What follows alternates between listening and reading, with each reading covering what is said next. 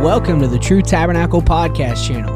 We hope that you find encouragement and inspiration during one of our sermons, discussions, or interviews. For more information regarding our faith community, connect with us on Facebook at our True Tabernacle page. And while you're at it, hit subscribe to this channel to stay connected.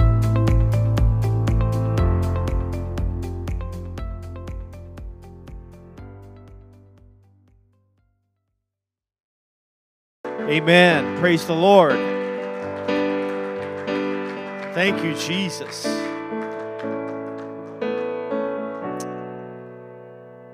I'm just thankful for the presence that I feel in this place. Something about being together with men that praise and worship the Lord. That's a powerful thing. Hallelujah, Jesus. We exalt thee. Actually, let's just go ahead and take a minute. This presence is too thick, and exalt Him right now above everything else that we may have brought into this place. Lord, I exalt you, Jesus. I exalt you right now above the media, above the news, above what conflicts are happening in this world, God. You're greater than any of it, God. You're greater than any leader in this country, any kingdom, God. You're greater than all of it. Hallelujah, Jesus. You're mighty to save, God. We exalt you above our own problems that we've brought in here right now. We exalt you, God, above the economy. We exalt you, God, above any virus, God. We exalt you right now, Jesus. Mighty God. Thank you for your presence in this place, God. Thank you, Jesus. Hallelujah, Jesus. Thank you, Jesus. Thank you, God. You can go ahead and be seated just for a minute. And I don't even like to disrupt that spirit, but I believe God is faithful. His Spirit's already in this place, and we will continue to feel it tonight. Amen. I'm honored to be here with you all tonight, and not for the sake of preliminaries or protocols, but I am grateful and thankful for your pastor. I truly mean that. He is truly a leader of men. Amen. And I know that because of the men that I know that have come from this congregation and who he is and how he's helped me. And when I was going for my ministerial license, he was our presbyter, and he was so accommodating, so gracious, so kind, and just made the whole thing, made us feel good. And I'll share a story, if that's all right, Pastor, of he told me, hey, you know, the board, you know, they can be, you know, whatever, they might get at you a little bit, whatever, make it, you know, a little uncomfortable. They want you to feel a little uncomfortable maybe sometimes, but he told me, just be ready, and I'm with you.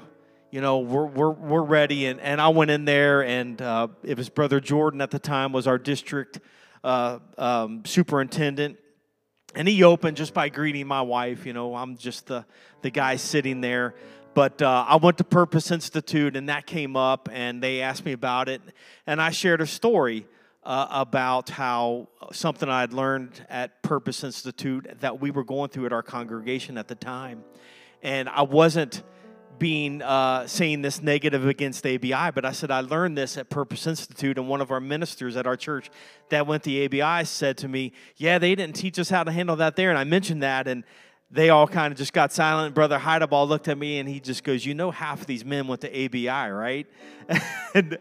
and my wife punched me under the table, and I said, well, I appreciate ABI. My mother-in-law went there, my father-in-law, who's passed away, went there, my brother-in-law, but it was just funny, and he was able to make light of that situation. But I'm grateful for you, Pastor Heideball. And amen.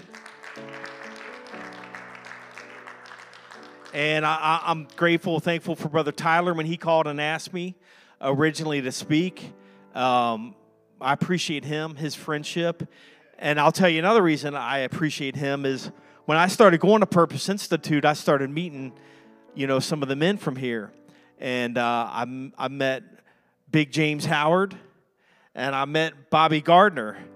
And I thought, dear goodness, what are these men eating out there? And who is what is Brother Heideball feeding these guys? How?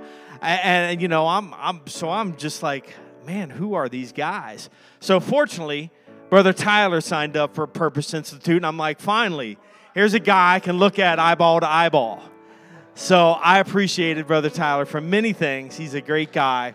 But I also appreciated I wasn't looking at him and thinking, is this guy in the offensive line for Ohio State? So, amen. And Brother Bobby, you're a great friend. I appreciate you, man. And Brother Sanger, I appreciate you and your introduction tonight. And your heart is where I'm at. Our Spanish ministry is something that I pour myself into. I pour myself into that. And our men's ministry is something that is very near and dear to me. And 10 years ago or so, we just started, me and a couple guys at church, Brother Brian Duvall, if some of you might know him, we were like, we need to do something. So we started a men's prayer every Saturday morning. And I tell you what, there were some days it was two of us, some days one of us, and we just kept at it and said, we're not going to stop. We're not going to stop coming. Saturday mornings, we're going to come, we're going to be here, and we're going to pray. And do you know that right after that, we started to go into our project where we moved, bought a new building, transitioned over, and it kept growing, and now sometimes there's 30-plus men at this prayer meeting every Saturday morning. Because God moves when men pray. Amen. Thank you, Jesus. So I'm glad to be here with the mighty men of Middletown today, and I thank you all for having me. I thank you for being here, and right after Brother Tyler called me and I hung up, God put a word on my heart immediately. And I don't know how it will come out tonight, what God wants to do with it, but it's in His hands. It's a message I have preached before, but it's definitely going to be different tonight for just men. And whether I teach it, preach it, teach it, talk it, whatever it's going to be, I believe God is going to speak to our hearts. And if we could just stand up, I want to do that. I want to enter His gates with praise and thanksgiving because He's worthy of that. And I know we've already worshiped, but I want to get back into that vein if we can of just letting His Spirit soak this place up, God. In Jesus' name, move on us, God, tonight. Jesus' name, let your word speak. Prick our hearts tonight, God. Anoint these men, Jesus, for whatever they're going home to, families, God, whatever trials, whatever struggles they're going through, God. In Jesus' name, God, I pray that you anoint each and every one of us tonight, God. Let your presence fall in this place, God. Speak to us tonight, God. In Jesus' name, anoint this service, God. In Jesus' name, hallelujah, God. Hallelujah, Jesus. Jesus' name. Thank you, Jesus. Thank you, Jesus. Thank you, Jesus. I'm going to look at just a couple quick verses here. And I'm going to try to keep it from being just the standard service. It's men here tonight, and we're going to see what God wants to do. Amen. But I am going to look at 1 Samuel 17, 38, and 39. It's a familiar scripture, and it's a familiar event that happened. 1 Samuel 17, 38, and 39. 38 says, Then Saul clothed David with his own fighting attire and put a bronze helmet on his head. He also put body armor on him. David strapped on his sword over his fighting attire and tried to walk around, but he was not used to them. David said to Saul, I can't walk in these things, for I'm not used to them. And just a thought for a few minutes tonight, whatever it may be, is Saul's armor isn't meant to fit you. Saul's armor isn't meant to fit you. Thank you, Jesus, again for your presence, God. I pray, God, that you just move on us, God, tonight. Thank you, Lord. We give you praise and all the glory in Jesus' name. Amen, amen. You can be seated. I think two of my favorite people in the Bible that I look to that I can just say, man, their lives speak to me. Their testimonies speak to me. aside from Jesus, of course, we always have to put that out there, right? Jesus is definitely but aside from Christ himself, the two men in the Bible that really speak to me the most are David in the Old Testament and Paul in the New, because David is up and down and all around. He's all over the place. When you read through the Psalms, the ones that he wrote, he's all over. He's worshiping, he's crying, he's pouting, he's doing whatever it is, and it's like all of us do as men. But I just look at him, and there's so much of him that I can draw from. Amen. But when I look at this situation that's taking place, we all know the story. Everybody's heard it from Sunday school on up. Even if you didn't go to church, even if you didn't go to Sunday school, you've heard of David and Goliath. You know, if you're watching, March Madness is going on right now, and you'll hear my friend, I got to say my friend Chris is here with me. Longtime friend, lifelong best friend. He's in from L.A., but he's a UK fan.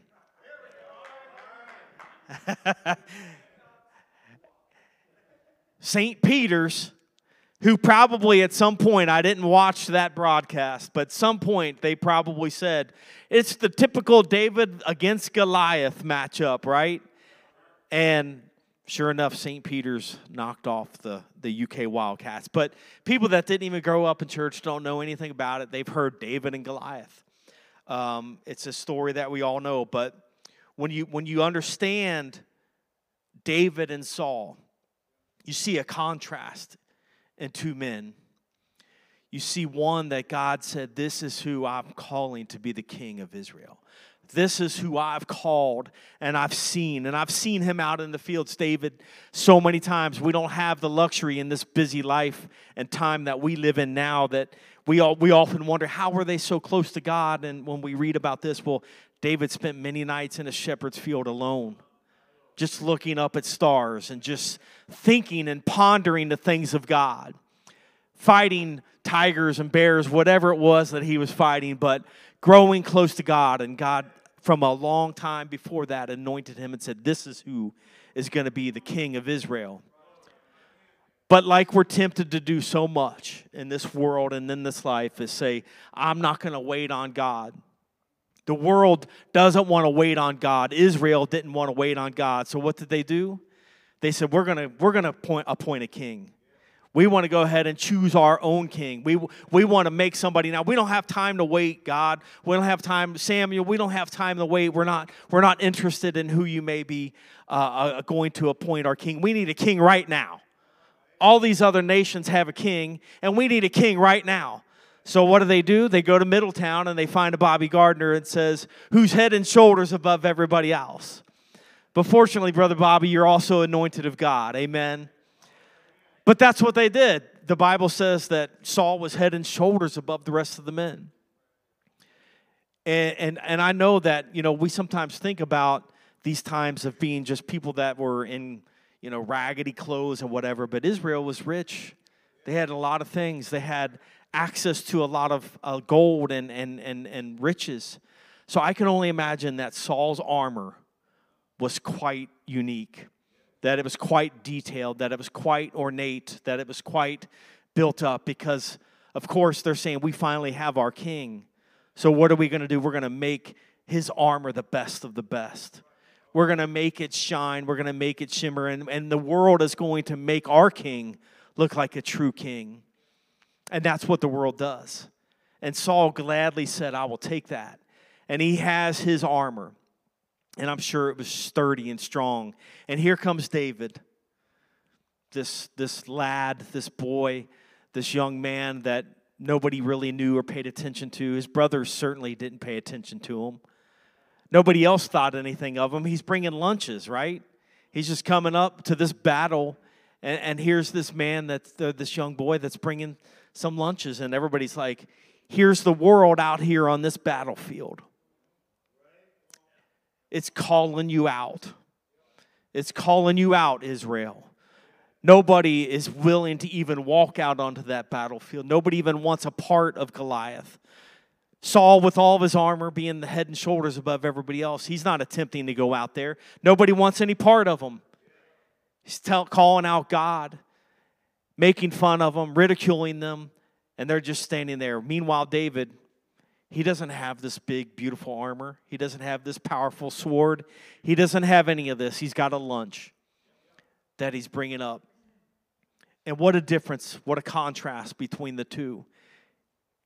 Chosen by God, out there in a shepherd's field, just seeking God every night. Who am I that you are mindful of me? Just thinking and pondering of God. Meanwhile, Saul, having his armor built, living in his palace. Meanwhile, the Philistines are out there calling him out, and there's Goliath. And David walks up. And Saul's like, well, we're not going out there. David says, well, I'm going to fight him. Are you kidding me? He's calling out our God, this uncircumcised Philistine, and the things that he's doing. And I'm just this little boy that's out here in this field, shepherd's field. Nobody's thinking about me. My brothers are saying, what are you even doing here, calling me out? But he's like, are you kidding me? I'll go fight this guy. So just like the world, Saul's like, well, here, go ahead and put my armor on, because I'm not going out there.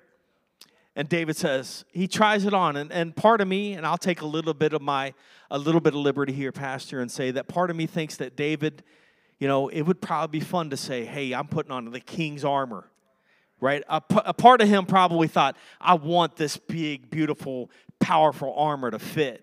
Who wouldn't want to be in the king's armor? Who wouldn't want to have that powerful armor on and say, well, here I am. I'm the chosen king after all, right? So this armor should be fitting me anyway. So who doesn't want to go ahead and put that armor on?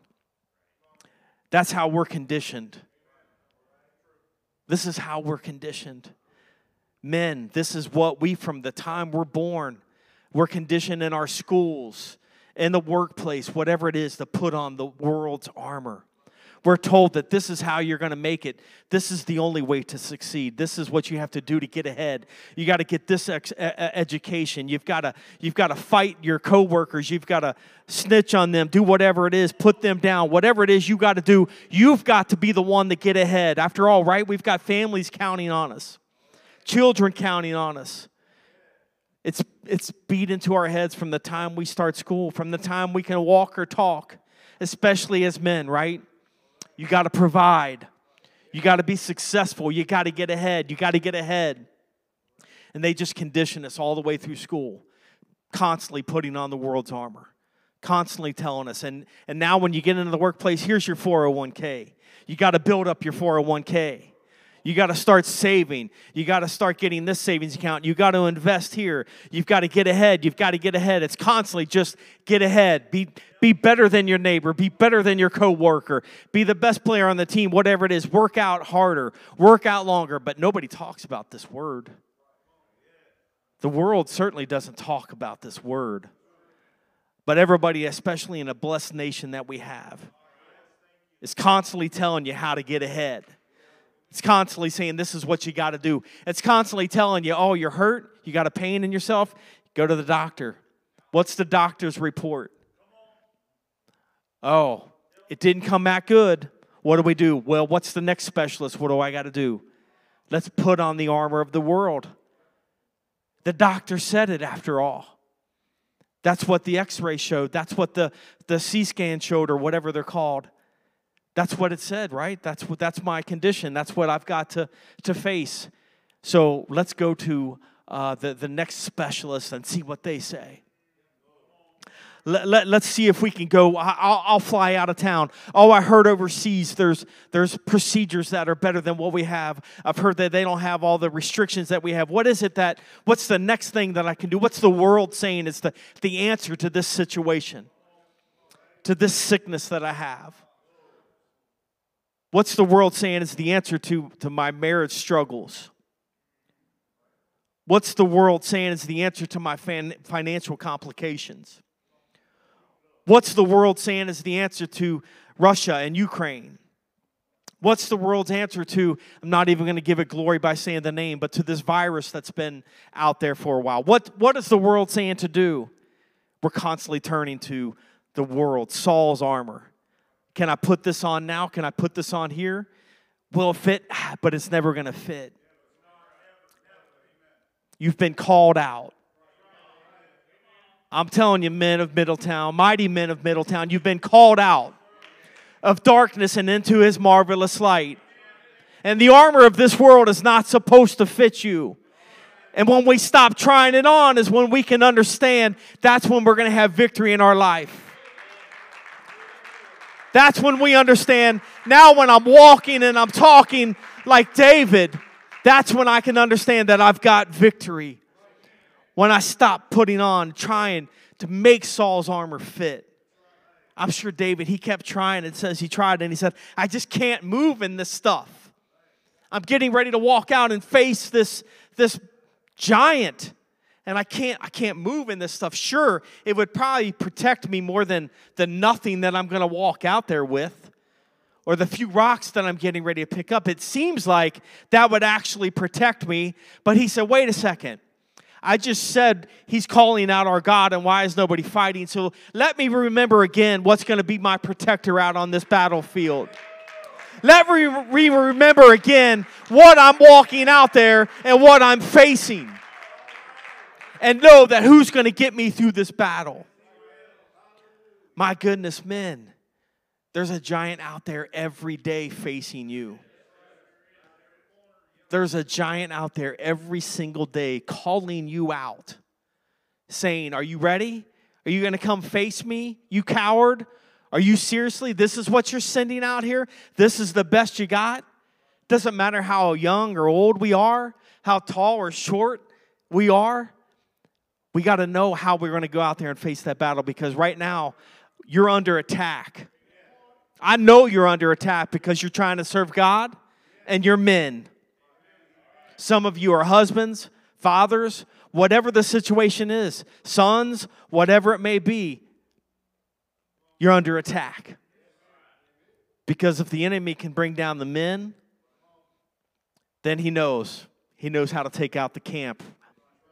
You're facing it every day. I know that you are. I'm facing it.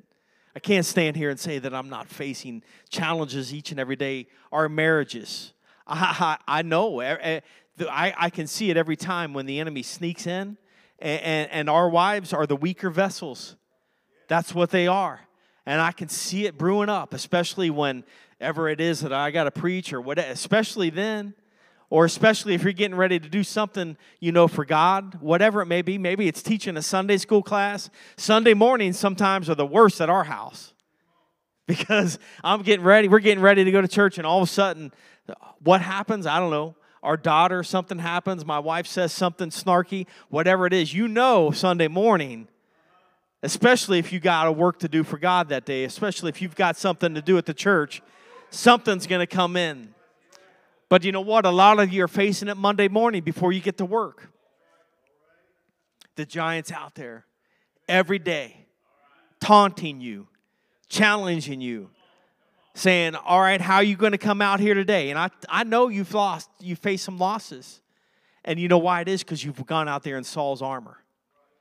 You've gone out on that battlefield with armor that you can't move in. Like David said, I can't move in this. And you've gone out there because the world has told you. A high school teacher, a grade school teacher, your boss, somebody has told you this is how you have to fight. That's not how we fight our battles. That's not how we fight our battles. It's a matter of understanding, just like David, picking up that rock, the rock that followed them. Hallelujah. Jesus' name, just like when Jesus said to Peter, upon this rock I will build my church. A lot of people got it wrong, and they started to build Catholic churches thinking, oh, well, Peter's the rock. Peter's not the rock. It's the revelation of who Jesus Christ is that is the rock. And David knew that and said, I'm going out there with the battle, and this battle with God's armor. Amen. And that's how we have to fight every battle, men. You can't let how the world is trying to condition you every day determine how you're going to go out into the battlefield, because you'll lose every single time. God is the only way. And I don't care how little I have on, if it's just one little robe or a suit and tie, whatever it may be, it's not going to be through Saul's armor that I'm going to succeed. No matter what your education level is, no matter what the doctors tell you, no matter what your boss says, this is what you got to do to get ahead. Matthew 6:33 tells me, seek ye first. Seek ye first the kingdom of God and his righteousness, and all these things will be added. Not seek the world first, not seek Saul's armor first, but seek first the kingdom of God and his righteousness. I know what you're facing each day. It's coming at you every single day. You've taken a lot of losses, but when you get it through your head to say, I'm just going out there with the Word of God, just with the Word of God. I think back to a situation I was at with, I don't know if you know the story of, there was a judge in Cincinnati, Hamilton County, Tracy Hunter, and she got into a situation, some trouble, and got arrested in the courtroom. All these things were going on because of some situations she found herself in. And it was right about the time that God put this message on my heart.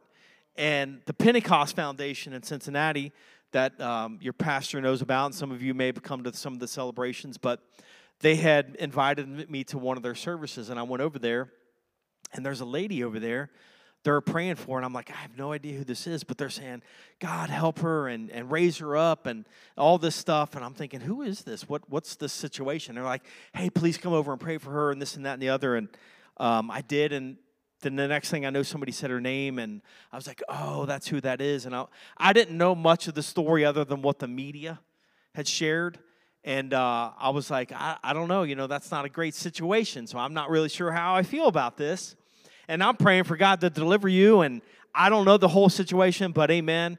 And God put this on my heart and said, you need to tell her that her whole career where she's been trying to get ahead as a judge, trying to get ahead in this worldly system is not what I've called her to do. I've called her to follow my path for her. And I thought, okay, all right, I don't know that I want to do that, Lord. So I started to do the old trick of, is this God or is this me? What is this situation? Usually when you have to ask that question of yourself, it's God, okay? Usually when you start wondering that, it's God saying, hey, go out and do this. So I kind of avoided it, and she left. And I thought, okay, that probably wasn't you then, God. Dismissed it, Okay, that was probably me. And started talking to one of my good friends, and we were there a good 30 more minutes, and we walked out, and sure enough, somehow or another, she's still outside, and she comes walking over, made a beeline for me as I was getting in my car, and she said, hey, I just noticed you, and I wanted to say hello, and I said, okay, that was God. So I say, I've got to share something that God put on my heart, and that's exactly what I told her. I was like, God is telling you, stop wearing Saul's armor. And just wear God's armor and let him take you where you want to go. And there's a gentleman in our church right now, and we're going to see this miracle tomorrow morning when we walk into our church building. And his name is Jonathan Morales. And he has completely taken off Saul's armor in the last 6 months of his life. Back in September, I think it was around September 6th, his wife was expecting. They were about 2 weeks out from their due date. And she was expecting, and all of a sudden she had a high fever, really high fever. They took her into the hospital. They said, you're positive with that virus that I will not name. And now your baby's running a fever also. And they said, we need to do an emergency cesarean section, deliver the baby, and try to get you all through this. Well, they did the emergency cesarean section. Baby came out fine. Fevers dropped. Praise God, everything's good. A call to prayer went out. We're all praying. The baby's good. The mom's good. They send her home 24, 48 hours later. The next thing you know, Sunday, I think it was a Sunday or Saturday or Sunday, she wakes up in the middle of the night. She can't even breathe. They call an ambulance. She goes to the hospital. That was the beginning of 6 months of being told, you're not going to make it. She ended up in the hospital in Anderson for 2 months, I believe it was. We went over, prayed with her. Not getting better. You're not getting better. You're not getting better. You have to have a lung transplant. That's the only option. Brother Jonathan said this prayer.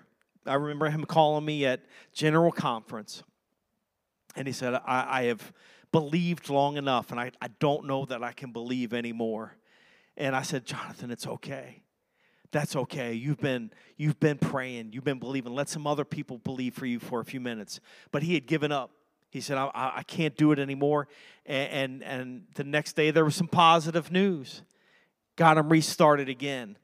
But then they said, there's pulmonary fibrosis. So the lungs were so stiff that they said there is no chance that your lungs will ever gain function again. So she goes to Columbus, and they said, put her on a transplant list. And before that happened, they wanted to intubate, and he said, I don't want that. And I said, Jonathan, sometimes you got to let things happen before God. You don't know. Sometimes you just got to let people make their steps, make their decisions, and see how God is going to respond. So he let that happen. Then they said, we want to do a transplant. He said, no way, I'm not letting that happen. And he said this prayer. He said, Lord, I don't want Kim to come through this without you just getting all the glory. I don't want a hospital to get the glory. I don't want a transplant to get the glory. I don't want a doctor, a specialist, or anybody else to get the glory. And I'm going to come back to that for a reason. But he said that prayer. And sure enough, they're in Columbus. And every time there seemed to be a transplant come available, something fell through. And he said, I don't want that. Again, I want God to get the glory. She's going to be healed. And I'll tell you this, talk about men and men praying. In December, Saturday morning, men's prayer, he had gotten a call the day before, and they said, it looks like she's not going to make it maybe another day or two. And he walks into men's prayer. Men's prayer starts at 9 a.m. on Saturdays. And in that prayer, one of our men went up to him and prophesied and said, she's going to come out of this completely healed and completely free, and she won't need anything done. Just spoke this prophetic word to him. He got out of that prayer, got a call from the hospital, and they said, we don't understand what's happened, but Kim is breathing on her own right now. And she's been breathing on her own for 2 hours. Jesus' name. He said, when did this start happening? And they said at about 9 a.m. That's the beginning of men's prayer. That's when men's prayer starts. From that point on, he started declaring nothing short of an absolute miracle. Now, again, this is December. Here we are in March. They proceeded to continue to come back and say, well, we don't know. Maybe that was a fluke. On down the line, it just kept going on, kept going on. They still sent her to Columbus. Still said she's got to have a transplant. About 3 weeks ago now, they told her, they walked into the room. We're talking to her, and they said, Kim, your lungs are so bad that you're not going to leave here without a transplant. That's the only option that you have to leave here. And she said, as good as she could communicate, she said, well, what if I don't get a transplant? And they said, you don't have much longer. And they walked out. She's distraught and thinking, tears well up in her eyes, and Jonathan says, what are you crying about? And she's motioning the best she can. Well, you heard the doctors, they said this and they said that. And he's like, oh, they've been saying that for 6 months. God's already healed you. Just receive it. And she just kind of sat there like, oh, okay. Well, last Saturday at family prayer, Sister Kim Morales came. She walked into that building. She walked into our sanctuary. She is now home. The only thing that she has is a little bit of oxygen to help her breathe. But she is now home, and completely, they said, we don't understand it. We don't know what's happened. This doesn't make sense. But we're sending her home because she doesn't need the transplant anymore. She doesn't need any more medical attention from us. There's nothing more that we can do.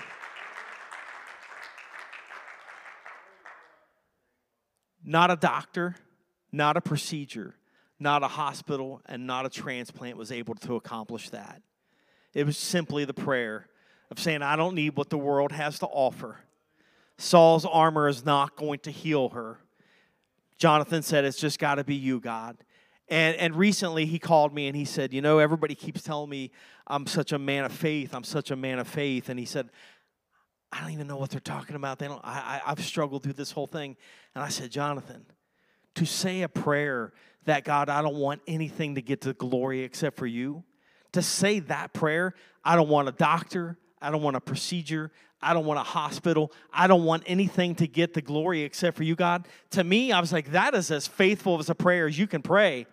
Because I can tell you, it's common for us, right, to put on the world's armor and say, hang on to every word the doctor says. Hang on to everything that they're telling us is going to happen. And say, oh, my goodness, what about this? What about that? I just went through it. My dad passed away January 13th. And, I certainly had hope of a miracle. But I can tell you, I found myself, because he went in and he had diabetes and kidney failure, so he was already having some challenges. And he was sick for about 2 weeks at home, and finally he went into the hospital, and they kept testing him. Finally they said, yeah, he tested positive for this virus. Boom, they closed everything off, isolation, so on and so forth, pumping whatever medicines into him. I don't know. And, I know God's timing is perfect. And I know he's the one that determines when to give and when to take away. So I rest easy at night knowing that God said it's time for my dad to go. But the one thing that I do regret is hanging on to every one of those doctor's words. Because what was amazing is when we were going in there with tremendous faith, and I saw him go from going in to saying, hey, can you bring me a couple hot dogs from Sonic? It's just because this food is awful. And still talking on the phone to when they started, doing whatever procedures that they do, man's armor, the world's armor, he started to decline right away. And all of a sudden, had internal bleeding. A number of things happened. And cardiac arrest, boom, went on a ventilator and dialysis, all in a matter of a short time. And at that point in time, they were saying, he's in ICU. We don't expect, him to last, 24, 48 hours. Began to pray and began to believe. And do you know that I saw him come off the ventilator, come off the dialysis.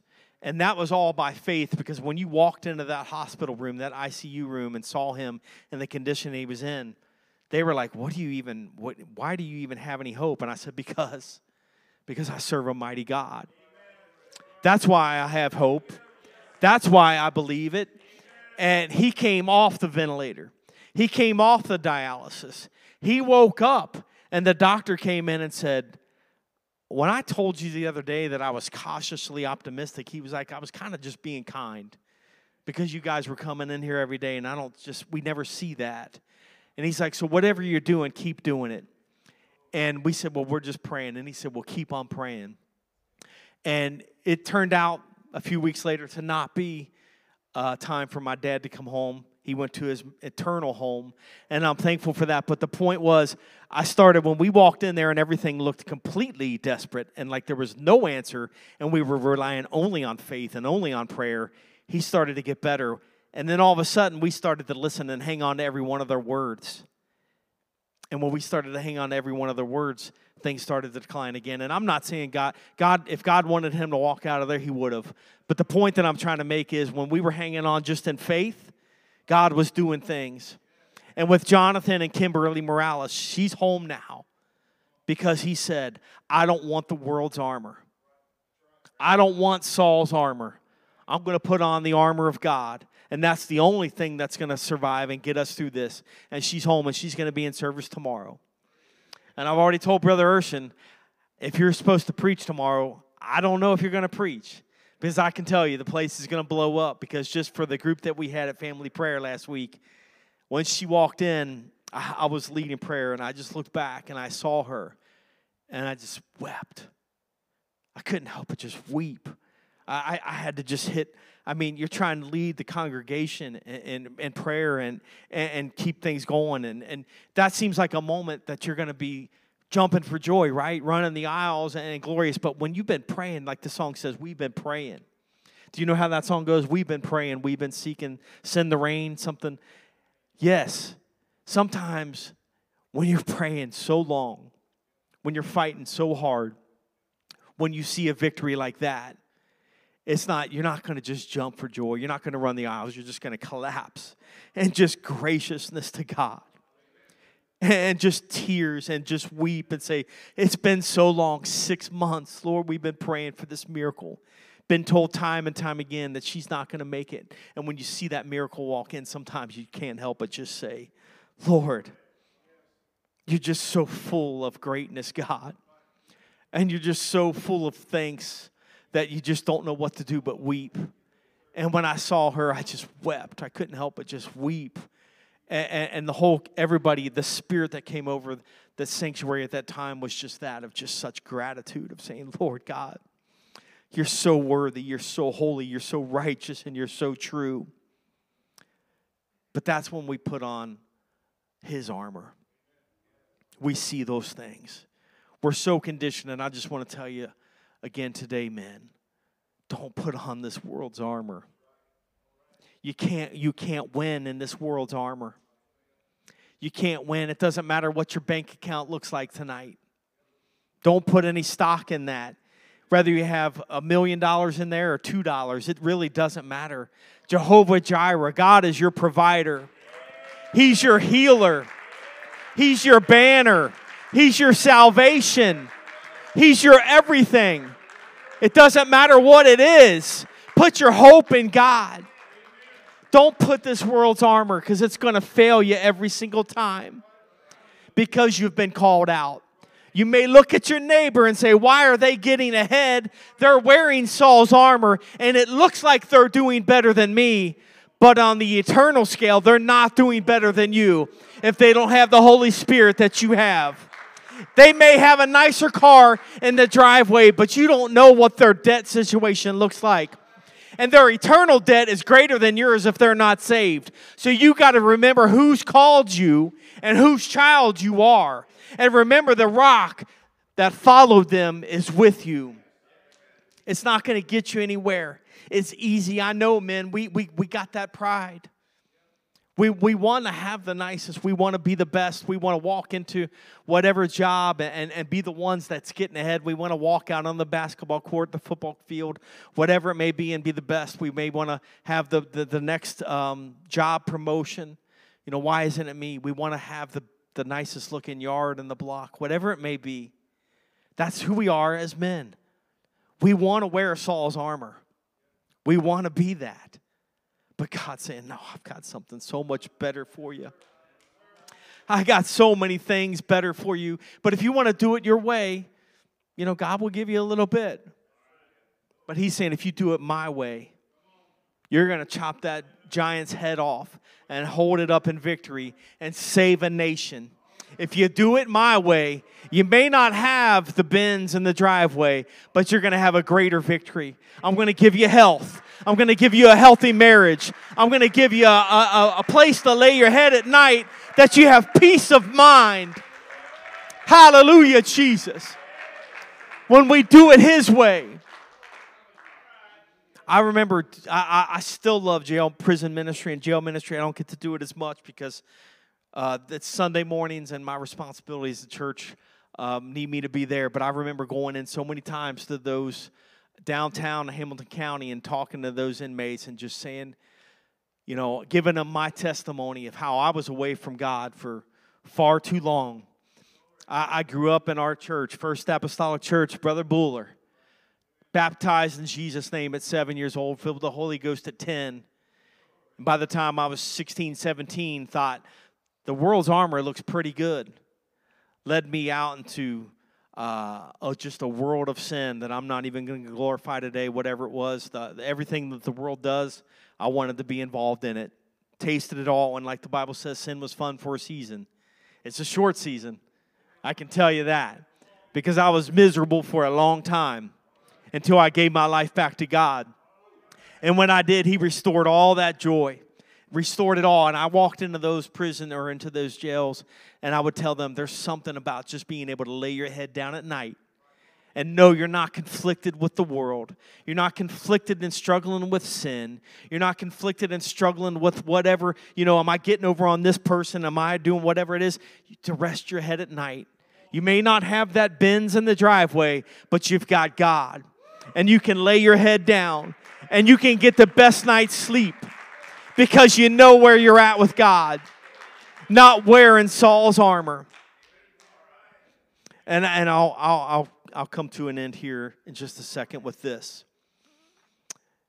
put on the whole armor of God. I didn't know I was going to go there, but I'm going to go through it. And one of the reasons I think about it is my oldest daughter is 7 now, 7.5. And I remember when she was 2, 3, 4 years old, whatever it was, we'd put on that song for her. And she would just march around the house.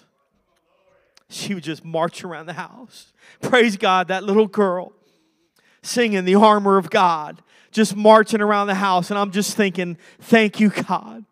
Put it inside of her that that's the only armor that she thinks about. Put it inside her that that's the only thing that she cares about and she knows. The breastplate of righteousness, sword of the Spirit, shield of faith, helmet of salvation, belt of truth, and shoes of peace. If I can instill that into my home. If you go home tonight and that is the armor that you take home. If you take that into your house, you'll have victory on that battlefield. Goliath doesn't stand a chance. The enemy is going to put everything he can in front of you. Giants that you think that I can't take this down. I can't fight this giant. The enemy knows.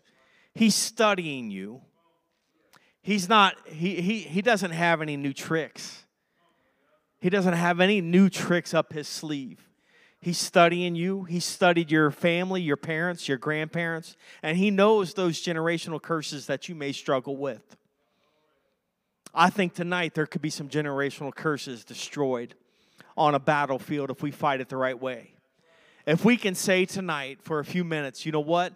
I'm done fighting these fights with my own self, with what I feel like I have to do, the way that I feel like I have to fight it. If we can fight for a few minutes tonight with the armor of God, just believing and saying, you know what?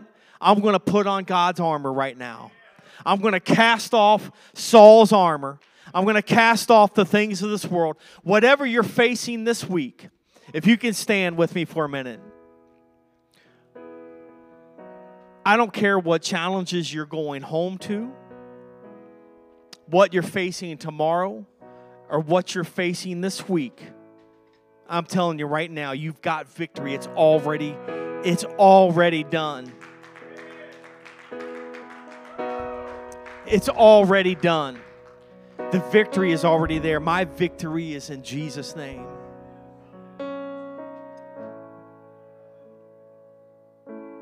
He wants you to just cast off the things of this world.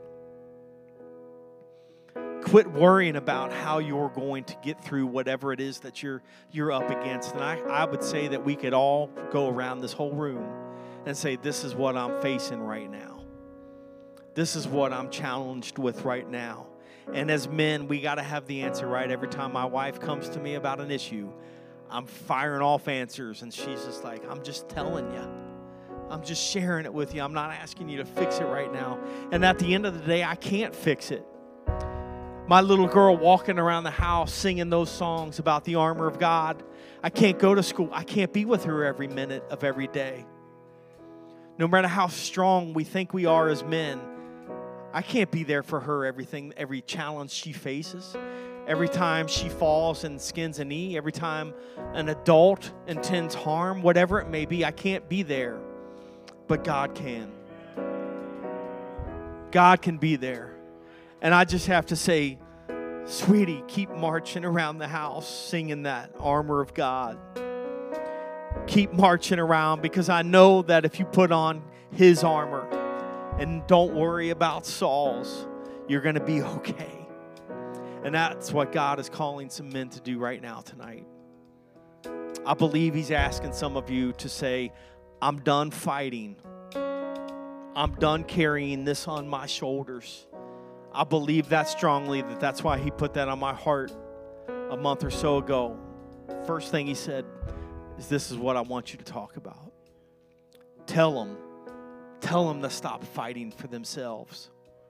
Tell them to give it to God. Tell them. In Jesus' name, I just ask you to come forward if you want. And we need to just fight some things out of here tonight.